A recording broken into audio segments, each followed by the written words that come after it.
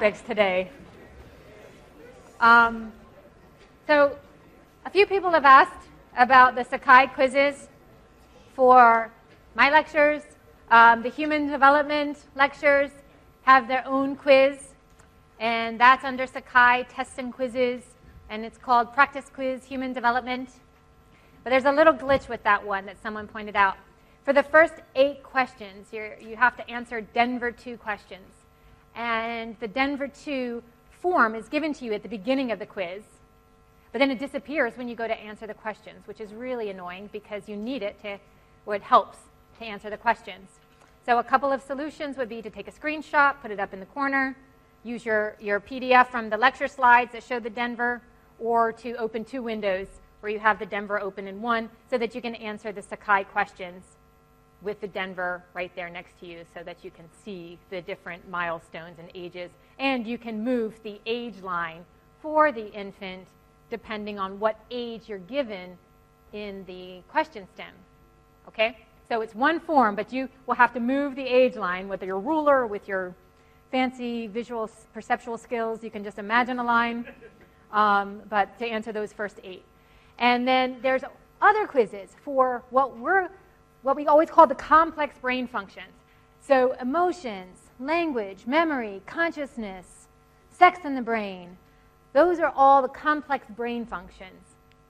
And there are some quiz questions under the practice quiz section for complex brain functions. There's 1 and 2. And so later in the term, when we get to language and memory for the next exam, there's some that are relevant for language and memory, but there are some that are relevant for emotions and sleep and sex and all that, and those are in the complex brain functions.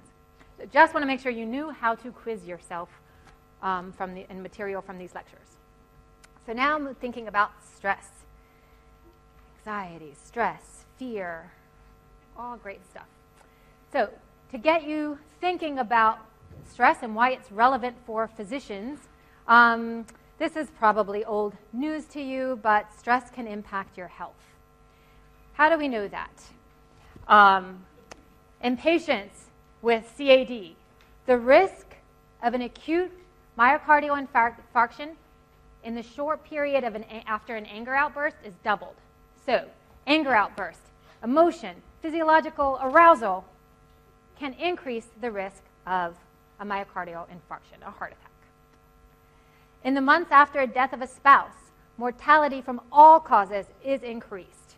Okay? So simply being in a state of grief, a state of depression, of negative emotion, can increase your susceptibility to a range of diseases. These are just random facts, but they're all true. The rate of defibrillator firings increased by 3 in the month following the World Trade Center attacks in New York. Okay, so essentially, the people who were already susceptible, had some heart disease, some heart problems, had even more immunocompromise after the World Trade Center attack. And chronic work-related stress, so just low-level chronic stress over time carries a 2 to 3 times higher risk of cardiac events, especially, and this is key, when people feel they have little control over their work environment. So perceived control gives us a state of, it helps us down-regulate our fear response. So why did I show you those silly images earlier after I scared you with that movie? Well, I didn't scare you. Most of you thought it was silly. But some of you got scared. And the reason I showed you those images is because simply giving people coping strategies for dealing with an increased stress response give them a sense of control. If you give mice who you're shocking in a fear conditioning experiment the ability to push a lever and stop the shock, they will retain their extinction memory better. So if we have a sense of perceived control, it not only reduces the strength of the fear response, it actually helps retain the extinction memory. So that's important because perceived control, giving people coping strategies, ways of managing, because we can't always make the stresses in their life go away, right? But giving them some tools to manage their stress gives them a sense of perceived control.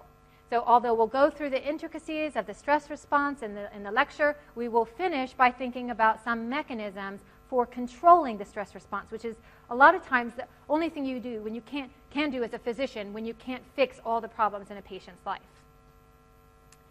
So what do I mean by stress? It is absolutely nonspecific. It's such a broad term. It means any challenge to the survival or integrity of the organism. That can be running, okay? Running is a stressor. It challenges your body system. What's our homeostatic set point? At least mine, leaning back on the couch, chilling, right? So that's a non-stress moment. When you run, you're stressing the organism. So we like to be in a state of homeostasis, but we challenge it, and we know how to recover from challenges. So running is a bit of a challenge, but we know how to recover from it. Any kind of cognitive, studying, exam, all of these are stressors. They can be sociocultural stressors.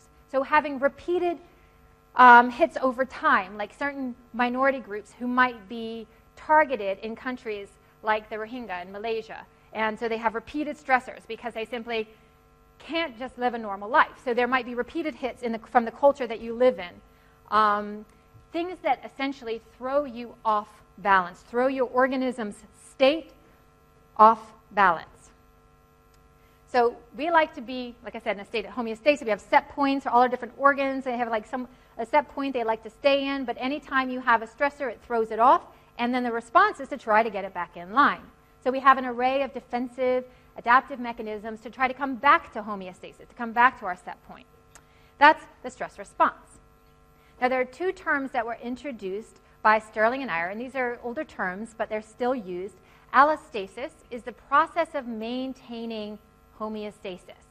So that's essentially, we're just getting stressed all day, all the time, little stressors, and our body responds, and we try to maintain homeostasis. That's called allostasis. Then, here's the problem. Here's where physicians get involved, and the body starts breaking down, is when we have allostatic overload. So that's the key word, because allostasis is normal. We can't live or function without being thrown off our set points, and our body adapts and responds. But allostatic overload is when there's just too much stress, and our stress response system is on all the time for too long. Okay? That's allostatic overload.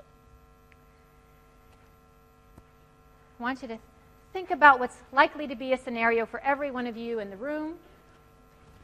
Some of you just had this last week at MSRI. So, yeah.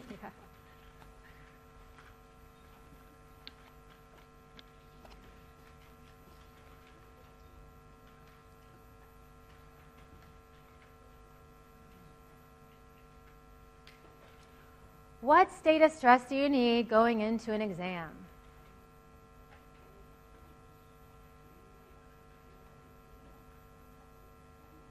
Medium. Yes. Yes, that's great. Medium. But there is a caveat. So, every one of you was right for this question, and I'll tell you why. For the most part, according to the Yerkes-Dodson law, a certain amount of stress is good. We need a little bit of epinephrine, norepinephrine to get our brain going, get our body going to perform, right? A little bit of stress is good. Too much stress is bad. That is the Yerkes-Dodson law. Now, you probably already know that. All of you feel that, know that, but now I'm giving you a name, and you will use this name again, and you will sound really savvy when you're talking with groups of people. Oh, that's the Yerkes-Dodson law. It's a good one to know. We tend to perform better under moderate levels of stress, but there are two corollaries to that. Corollary one, when it's a new task, something novel, then too much stress is really not good. You can't learn a new task. You really want low stress when you're learning something new. Okay? So you learn best under low stress when it's something new, a novel task. So when you go to your clinical rotations and you're learning thousands of new tasks a day, just remember, it's better to be in a low stress state. Performance of well-learned tasks. So if you're really good at something, you've done it a lot, you're kind of bored, unless you have an audience, right? And then you really want to stand in front of people and show what you know. That is a well-learned task, something you've done a lot. And so you need a little bit of juice to get you going. So people who are really good at something, they want to have a little bit higher arousal to have more optimal performance. So it's not just that moderate stress is good. Sometimes if you're really good at something, you might need a little bit more. Like an athlete who competes in the Olympics might do a little bit better if it's high stakes, right? They might push themselves out a little bit further. But someone who's just learning something, they have 1 or 2 or 3, maybe 5 people watching them, and they freeze and they can't learn. That's me. I can't learn when I have anyone watching. I need quiet focus when I want to learn a new task. Okay, so all of this goes through, guess which organ? The brain, right? The brain interprets stress and responds to stress. Now this takes us back to our emotions lecture and the fear learning. Okay, so we perceive things, right? And that's based off of our history, our own conditioning, our life experiences, and also some pre-potent biological tendencies. Most of us are born with a fear of heights, and when we're babies, we won't walk right over a cliff at some point because that kicks in, because we have a fear of visual cliffs. So some things we're kind of born with, but most of the time we interpret stressors in the environment through our brain, and that can be serious stressors like trauma, abuse, environmental stressors, or major life events. And all of that may or may not trigger the stress response, the fear response, basically, in this case. And then that will trigger fight or flight, sometimes some behavioral tendencies to manage that increased stress. So I don't know how many of you are finding yourself here under probably some of the greatest stress of your life, resorting to some things that you tried to give up years ago, like smoking, more drinking, or maybe some of you use positive coping mechanisms like exercise. And maybe you exercise more than you've ever done because you really need that to manage the excess stress load of medical school. And there are individual differences in that. So let me get my pointer. So individual differences. Some of you will have different genetic predispositions to experience or have a more sensitive stress response than others. But ultimately that leads to what we were talking about before, this process of allostasis, and essentially we adapt. And then overall, if that is prolonged, then it causes allostatic overload. So again, we have normal stress response. That's not so bad. If there's a big stressor, a big fear, we respond. But the problem is if there's too many stressors, too many fears for too long, then we have allostatic overload. So some of these stress scales that have been developed for research purposes, I use these just to point out that stressors don't necessarily have one valence, negative. They can be positive too. So any life change, even getting married, is a stressor, not just because of throwing the big party and spending all the money, but just a big life change can be a stressor. And so on the scale, the biggest stressor is, of course, the death of someone very close to you, that's a real loss. But if you look, something like marriage is still a 50, which is a lot higher than a mortgage. So these things, so even positive things, can also be stressful for people. And it's just really just big transitions that tend to get our stress response system going. So we've all perceived things differently. Some of you might have this fear of heights a little more than others, fear of sharks, fear of going under the water, but this is what we all fear the most, what keeps us going, why you're sitting in this room today, because you are afraid of these. It's a good one to be afraid of. It gets you learning all this stuff, right? It motivates you. Now we're back to our system, right? You all know the system well because I showed it to you this morning in emotions lecture. I'm adding a few pieces here, which is what we're going to focus on today. After the hypothalamus, what happens after the hypothalamus? So we talked about the amygdala, new stressors coming in, how the amygdala, this is the basolateral amygdala, sends messages to the central amygdala, which then initiates the hypothalamic stress response. So we're going to zero in on this. But I will take a moment to address a question the student had earlier, why I had the hippocampus there. The hippocampus is not necessarily a focus, and you won't have to know exactly the role of the hippocampus in fear learning for this particular module course. But in general, I want you to understand that the hippocampus helps track the context. So where something was deemed threatening. If a mouse is shocked in one room, right, but not in another room, so is shocked in room B, and not shocked in room A, then the mouse will not fear room A. The hippocampus will help track the safe room and the threatening room.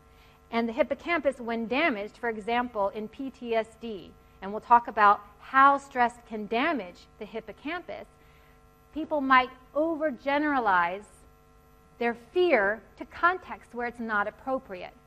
For example, a military veteran had a lot of stress in combat and comes back, and it's not the battlefield, it's maybe a fair, a simple outing with family, and yet the environment, he's overgeneralized the fear response and the vigilance required for being on the battlefield to an inappropriate environment. So the hippocampus tracks the context of fear learning. So I just wanted to add that because some of you had questions about what is the hippocampus doing. But we know what the amygdala is doing. It's routing the stimuli to our hypothalamus to get us to respond to the threat. And we know what the ventromedial prefrontal cortex is doing. It's saying, this is not threatening. Don't be crazy. Turn it off. It's irrational. You don't need this fear. Turn it off. That's what the ventromedial prefrontal cortex is saying. So when you, let's say it's a real fear. Let's say there is a lion and it is chasing you and you need to run. You do need the hypothalamus to kick off your stress response. So what is a stress response? Now we're going to describe those two systems, the sympathetic nervous system and the hypothalamic pituitary adrenal axis. Those are the two wings, the two branches that you'll need to know. And you already spent a lot of time on the autonomic nervous system, so you guys are experts in the anatomy of the autonomic nervous system. Now we're going to talk about the relevance of that for the stress response and for physicians to understand the impact of stress on health. So we can have an emotional stressor. We can have a physical stressor. And they're both going to get routed to the hypothalamus. And here's where we get that branching. So the sympathetic output, right? We have sympathetic nervous system output, which then leads and also to the adrenal medulla, to the release of norepinephrine and epinephrine, the catecholamines, right? And then we also have the HPA. And we're going to spend a little bit more time with both of those, but just to give you an overview, so the hypothalamus also initiates the hypothalamic pituitary adrenal axis response to the adrenal cortex to release the corticoids, the cortisol. So the catecholamines are the sympathetic nervous system, and that is released by adrenal medulla. The adrenal cortex releases corticoids, cortex, corticoids, just a kind of mnemonic there. So if the HPA axis is initiated, then you have the release of the cortisol, the corticoids. So both the stress itself and the response can be problematic, again, especially if it's prolonged. So for the sympathetic nervous system, we know that the innervation of tissues in the sympathetic nervous system is a bit crude.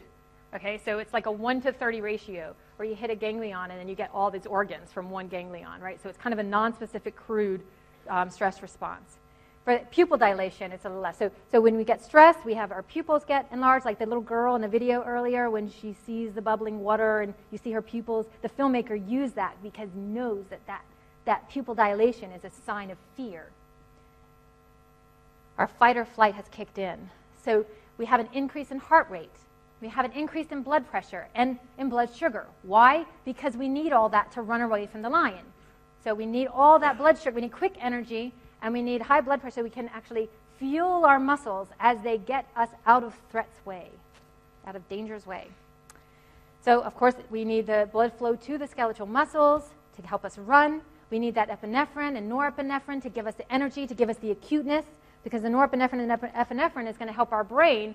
It's going to give us all the fine, high resolution to say what is happening, what do I need to pay attention to. So all of you, when you're really stressed before an exam, it sucks because you can't sleep and all that, but at the same time, you pay more attention.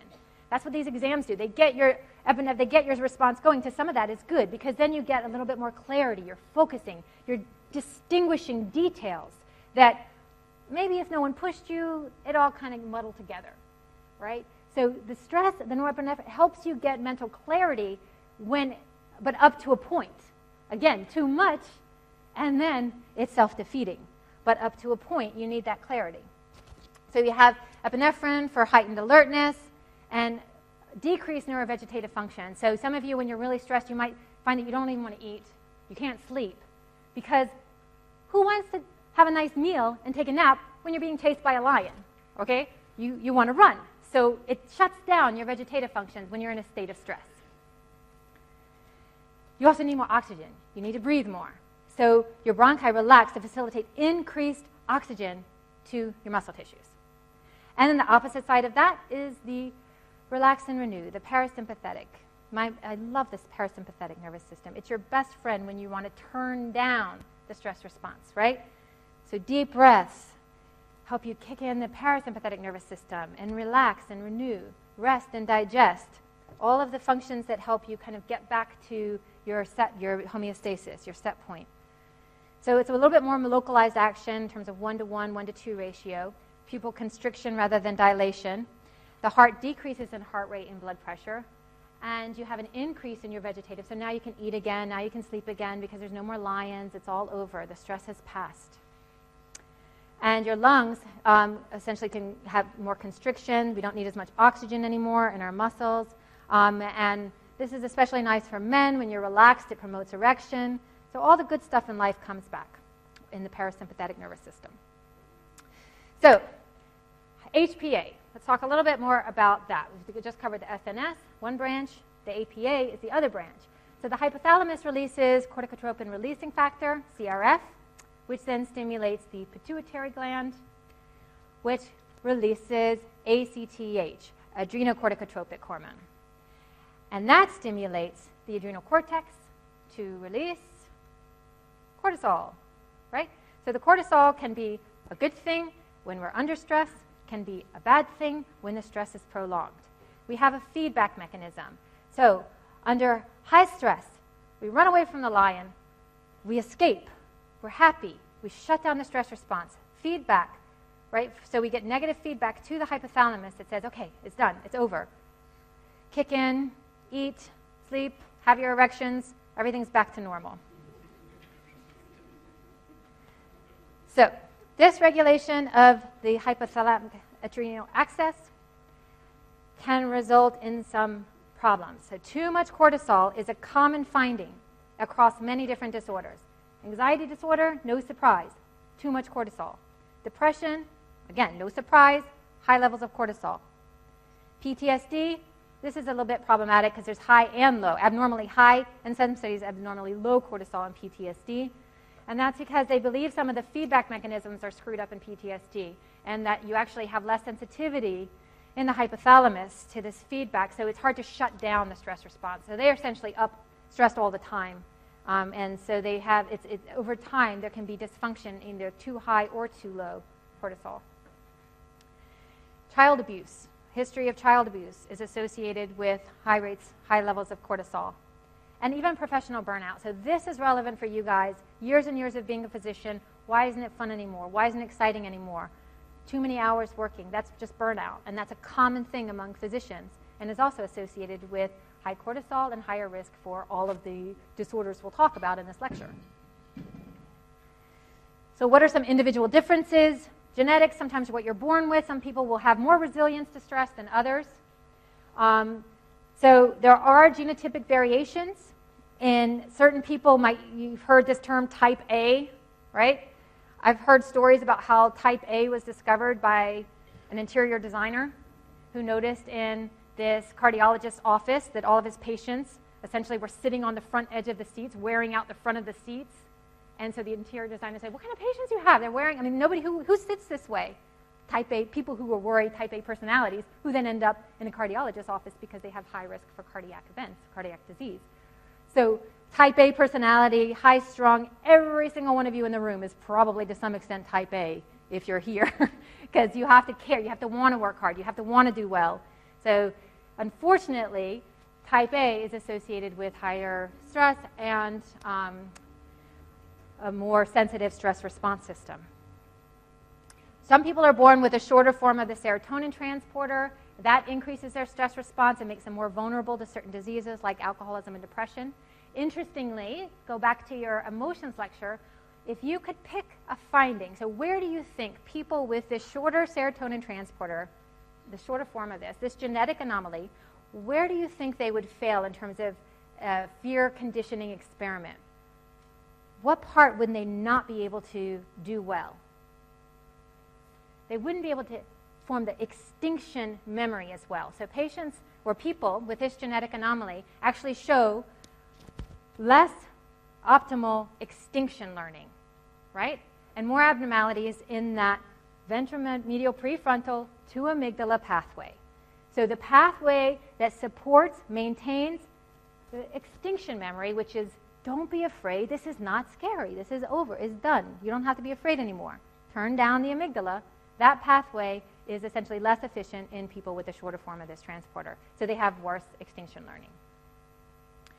Now, individual differences in your experience, and this is something that we can't, as doctors, you're not going to be able to help. Some patients just had a really bad childhood. Some patients had a good childhood, and they have really good coping mechanisms. I was talking to a student whose child has difficulty sleeping. I was saying you model very early on how to respond to stress. Simply doing deep breathing, teaching a child how to cope with stress from a very young age is going to take them and carry them the rest of their life.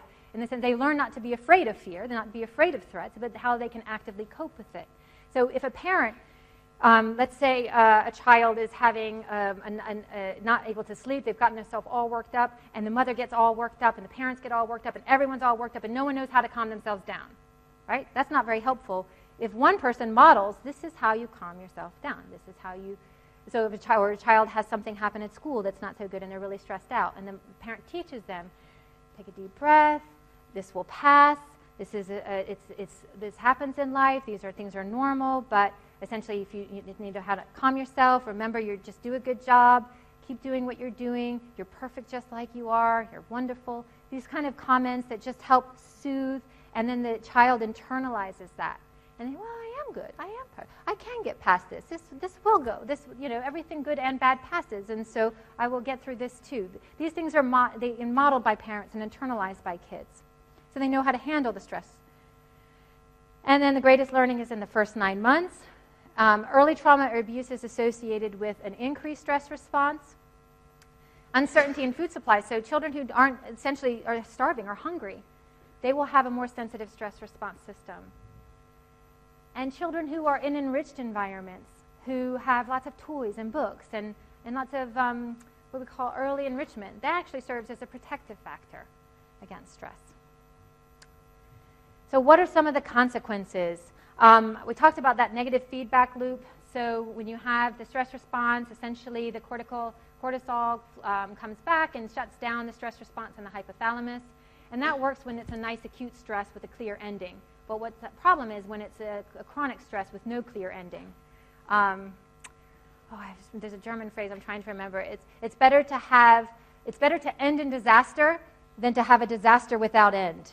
That's essentially what this is you want to have something, a stress just to end, to just be over and move on. But when it keeps going and going and going, like a bad relationship, it's right, better just to end it and move on than to keep going and have your stress response being kicked in.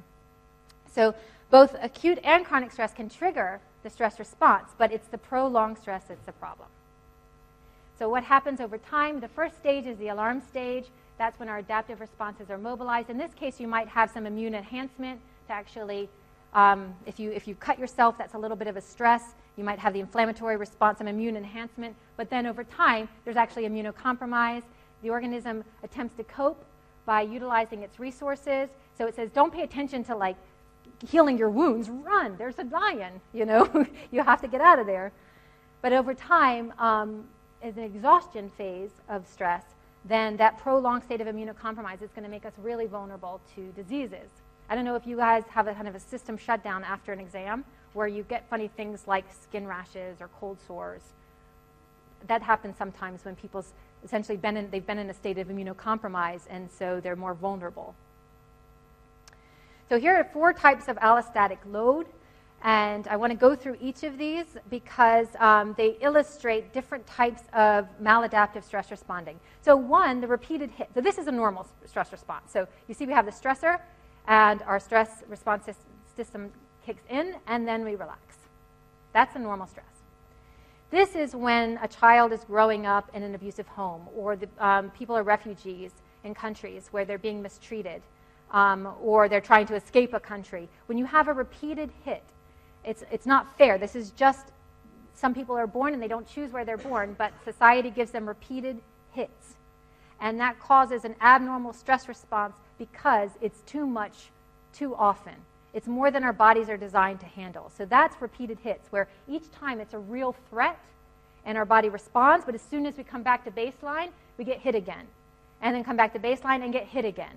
That's a maladaptive repeated hits. But it's not maladaptive because the system's maladaptive. It's maladaptive because your body's maladaptive. It's more maladaptive because the world is hitting you again and again with a stressor.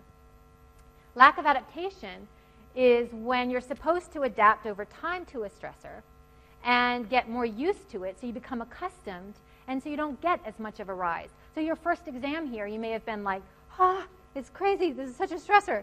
And then over time, maybe it gets a little easier. By the time you get to the USMLE, you're a pro at this. You've done this so many times, right? That's an ideal scenario, is you get so used to it, you become so accustomed to doing this over and over again that you train your system to not get way too excited. Maybe just enough excitement, but not way too excited where you can't think.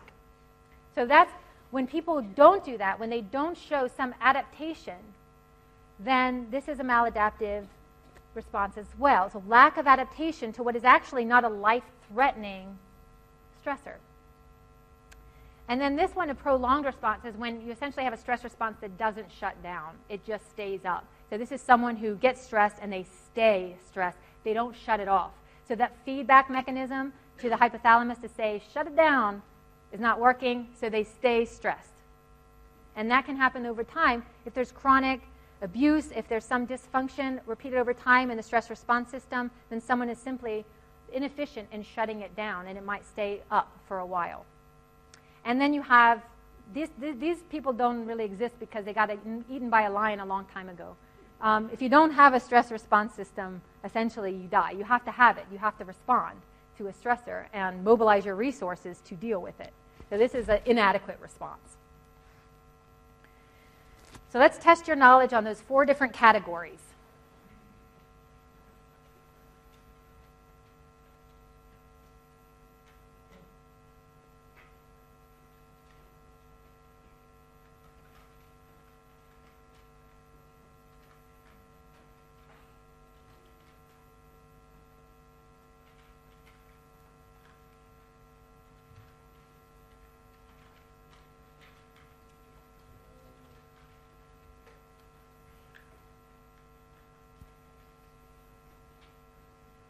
So pay attention here. This is African American, not Grenadian. The Grenadian police officers are not so bad.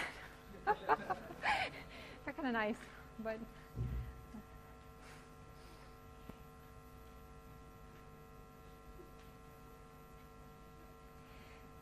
So in this scenario, and this is taking into account cultural context, so it's a particular time and place, but it may affect some of your patients if you're practicing in the U.S., where there are repeated hits, where someone, each time they get pulled over, is a real threat. Because, whether it's perceived or real, the truth is there's enough in the media to convince any American that there is indeed a real threat when an African American is pulled over. So the threat, the fear response is real. And so this idea, and this is why it's a tricky differential, because this lack of adaptation would assume that the threat is essentially something you should just get used to, but when in actuality the threat carries a certain amount of real danger each time. So that's why the answer here would be repeated hits, and not necessarily lack of adaptation. So I want that to be clear. Again, it's if there's a real stressor that's coming at someone over and over and over again in life, and it has nothing to do with their biology, has nothing to do with their stress. I mean, it's just the fact that they happen to be born somewhere where their society throws them a repeated stressor, that's called a repeated hit. And that can end up being as much of a stressor in terms of immunocompromise and all of the health risks associated with chronic stress as any other allostatic overload condition. So for patients who grow up under these types of repeated hits, it's important to be aware that that might contribute to some of the higher rates of heart disease, metabolic disorders we see in certain groups or populations or minority groups in certain countries where they may have been under a higher level of stress. So, again, short stress, no problem. Long stress, problem. Short stress, a lion's chasing us, we've got to mobilize energy. And then when it's over, but too much of that, we get fatigue, muscle wasting, insulin resistance. Why insulin resistance? Because we're telling essentially, the insulin, we don't want it to do its job because we want the fat, we want all the sugar, the good blood sugar in our blood so we can use it quickly. We don't want the insulin to store it away. We want to use it quickly. Okay, so we need, and that can cause a problem over time. And increased cardiovascular or cardiopulmonary tone can lead to hypertension when it's a chronic stress. Suppression of digestion. Gosh, this is really small. I'm sorry for that. But we will go through each of these in a little more detail when we talk about specific diseases. So suppression of digestion can lead to essentially to ulcers over time. Suppression of growth can lead to psychogenic dwarfism. And so extreme stressors early in childhood can actually lead to a lack of growth, can impact growth hormone. So children who are raised in extreme neglect, poverty, no physical contact like we talked about in the attachment section of the development lectures, where children who don't have strong attachments, physical touch, nurturing early on, can actually show less growth. And there's an extreme example of this. You know the story of Peter Pan. You know how he was essentially a boy who never grew up. Well, the author of Peter Pan has a horrible story. His mother, he had an older brother who was more the favorite of the family, who was killed. And his mother took to the bed. The father was completely neglecting him.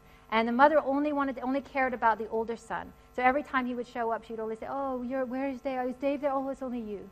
He was just only you. So he internalized the idea that you shouldn't grow. So he was in essentially a home, a condition. He had the context in which he grew up was one of which extreme deprivation. His parents only liked the other son. And so he essentially stopped growing.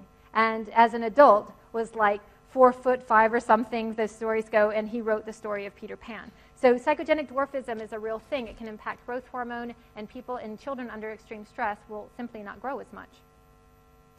So you have suppression of reproduction, suppression of ovulation, impotency, loss of libido over time with chronic stress. Because who needs to have babies when you're running from a lion, right? This is something that is not important when you're under acute stress, but in time, chronic stress can impair something that actually is really important. So you can have suppressed immunosuppression under acute stress, but in long-term stress, that can lead to disease resistance. You can have altered plasticity and thresholds in brain structure, but over time, that can lead with chronic stress to neurodegeneration. And you can have alterations in sensory processing thresholds that are good in the moment because we need all that heightened acuity for short-term stressors, but over time can actually impair cognition. And so this is a summary of all the different ways in which what's good for running away from a lion is really not so good when you're just stuck in traffic or having to take lots of tests and stuff over time, and every time you finish one, there's a new one. So stress in the immune system.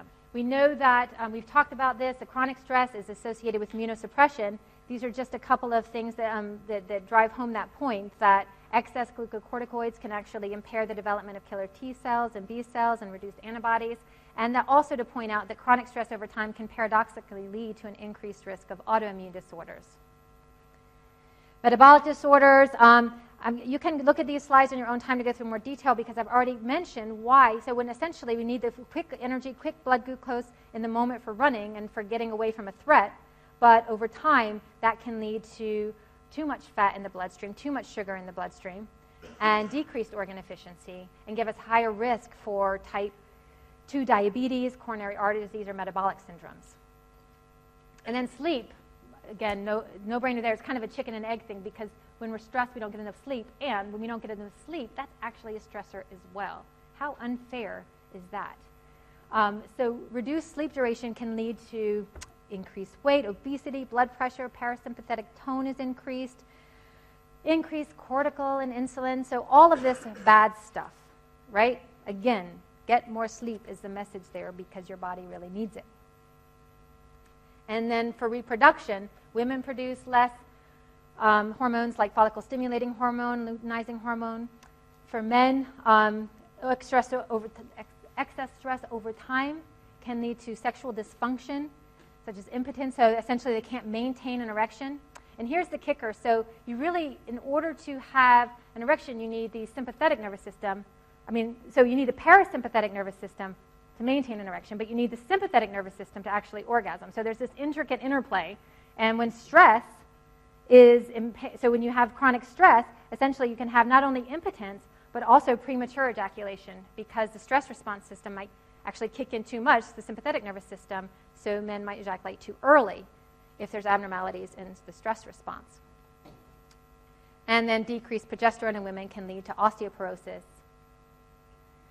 And cardiovascular disease, again, this is all stuff that is pretty, it's well known in the press and the media that we know stress impairs our vasculature, that pumping of blood through the arteries over time might be good for an acute stress, but over time wears and tears at the arteries, makes little rips, and they turn to inflammation, and inflammation leads to scar tissue, and then you have arteries that are not as flexible, adaptive, and that can cause problems over time.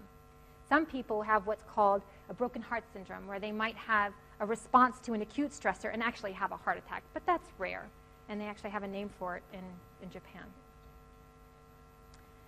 And so we know that it can lead to arteriosclerosis, impeded oxygen flow, which can lead to a heart attack, chest pain, cell death, muscle lapse. All of that is essentially what we have known is associated with chronic stress, not acute stress, chronic stress. And then finally, these health disparities that I mentioned, which essentially show that people who are raised in an environment where they may be at more risk for chronic stressors might experience higher risks of disease. And I just want you to think about in your patients how those higher rates of stress might impact their chronic diseases. And finally, I'll let you go by, not yet, because I don't want you to leave without thinking about 10 minutes today that you're going to spend. How much time you need to study. I understand everyone has the same stressors on them right now, which is to study for exams, but you will spend 10 minutes today down-regulating your stress response, using your coping mechanism. If you don't have one, get some. Breathing, exercise, okay? Use it at least 10 minutes every day. Thank you.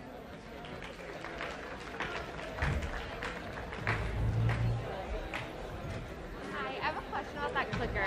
I don't get it. Why it was Repeated hits and not lack of adaptation. Yes, I don't get it. Tell me what you don't get in it. Okay, so because I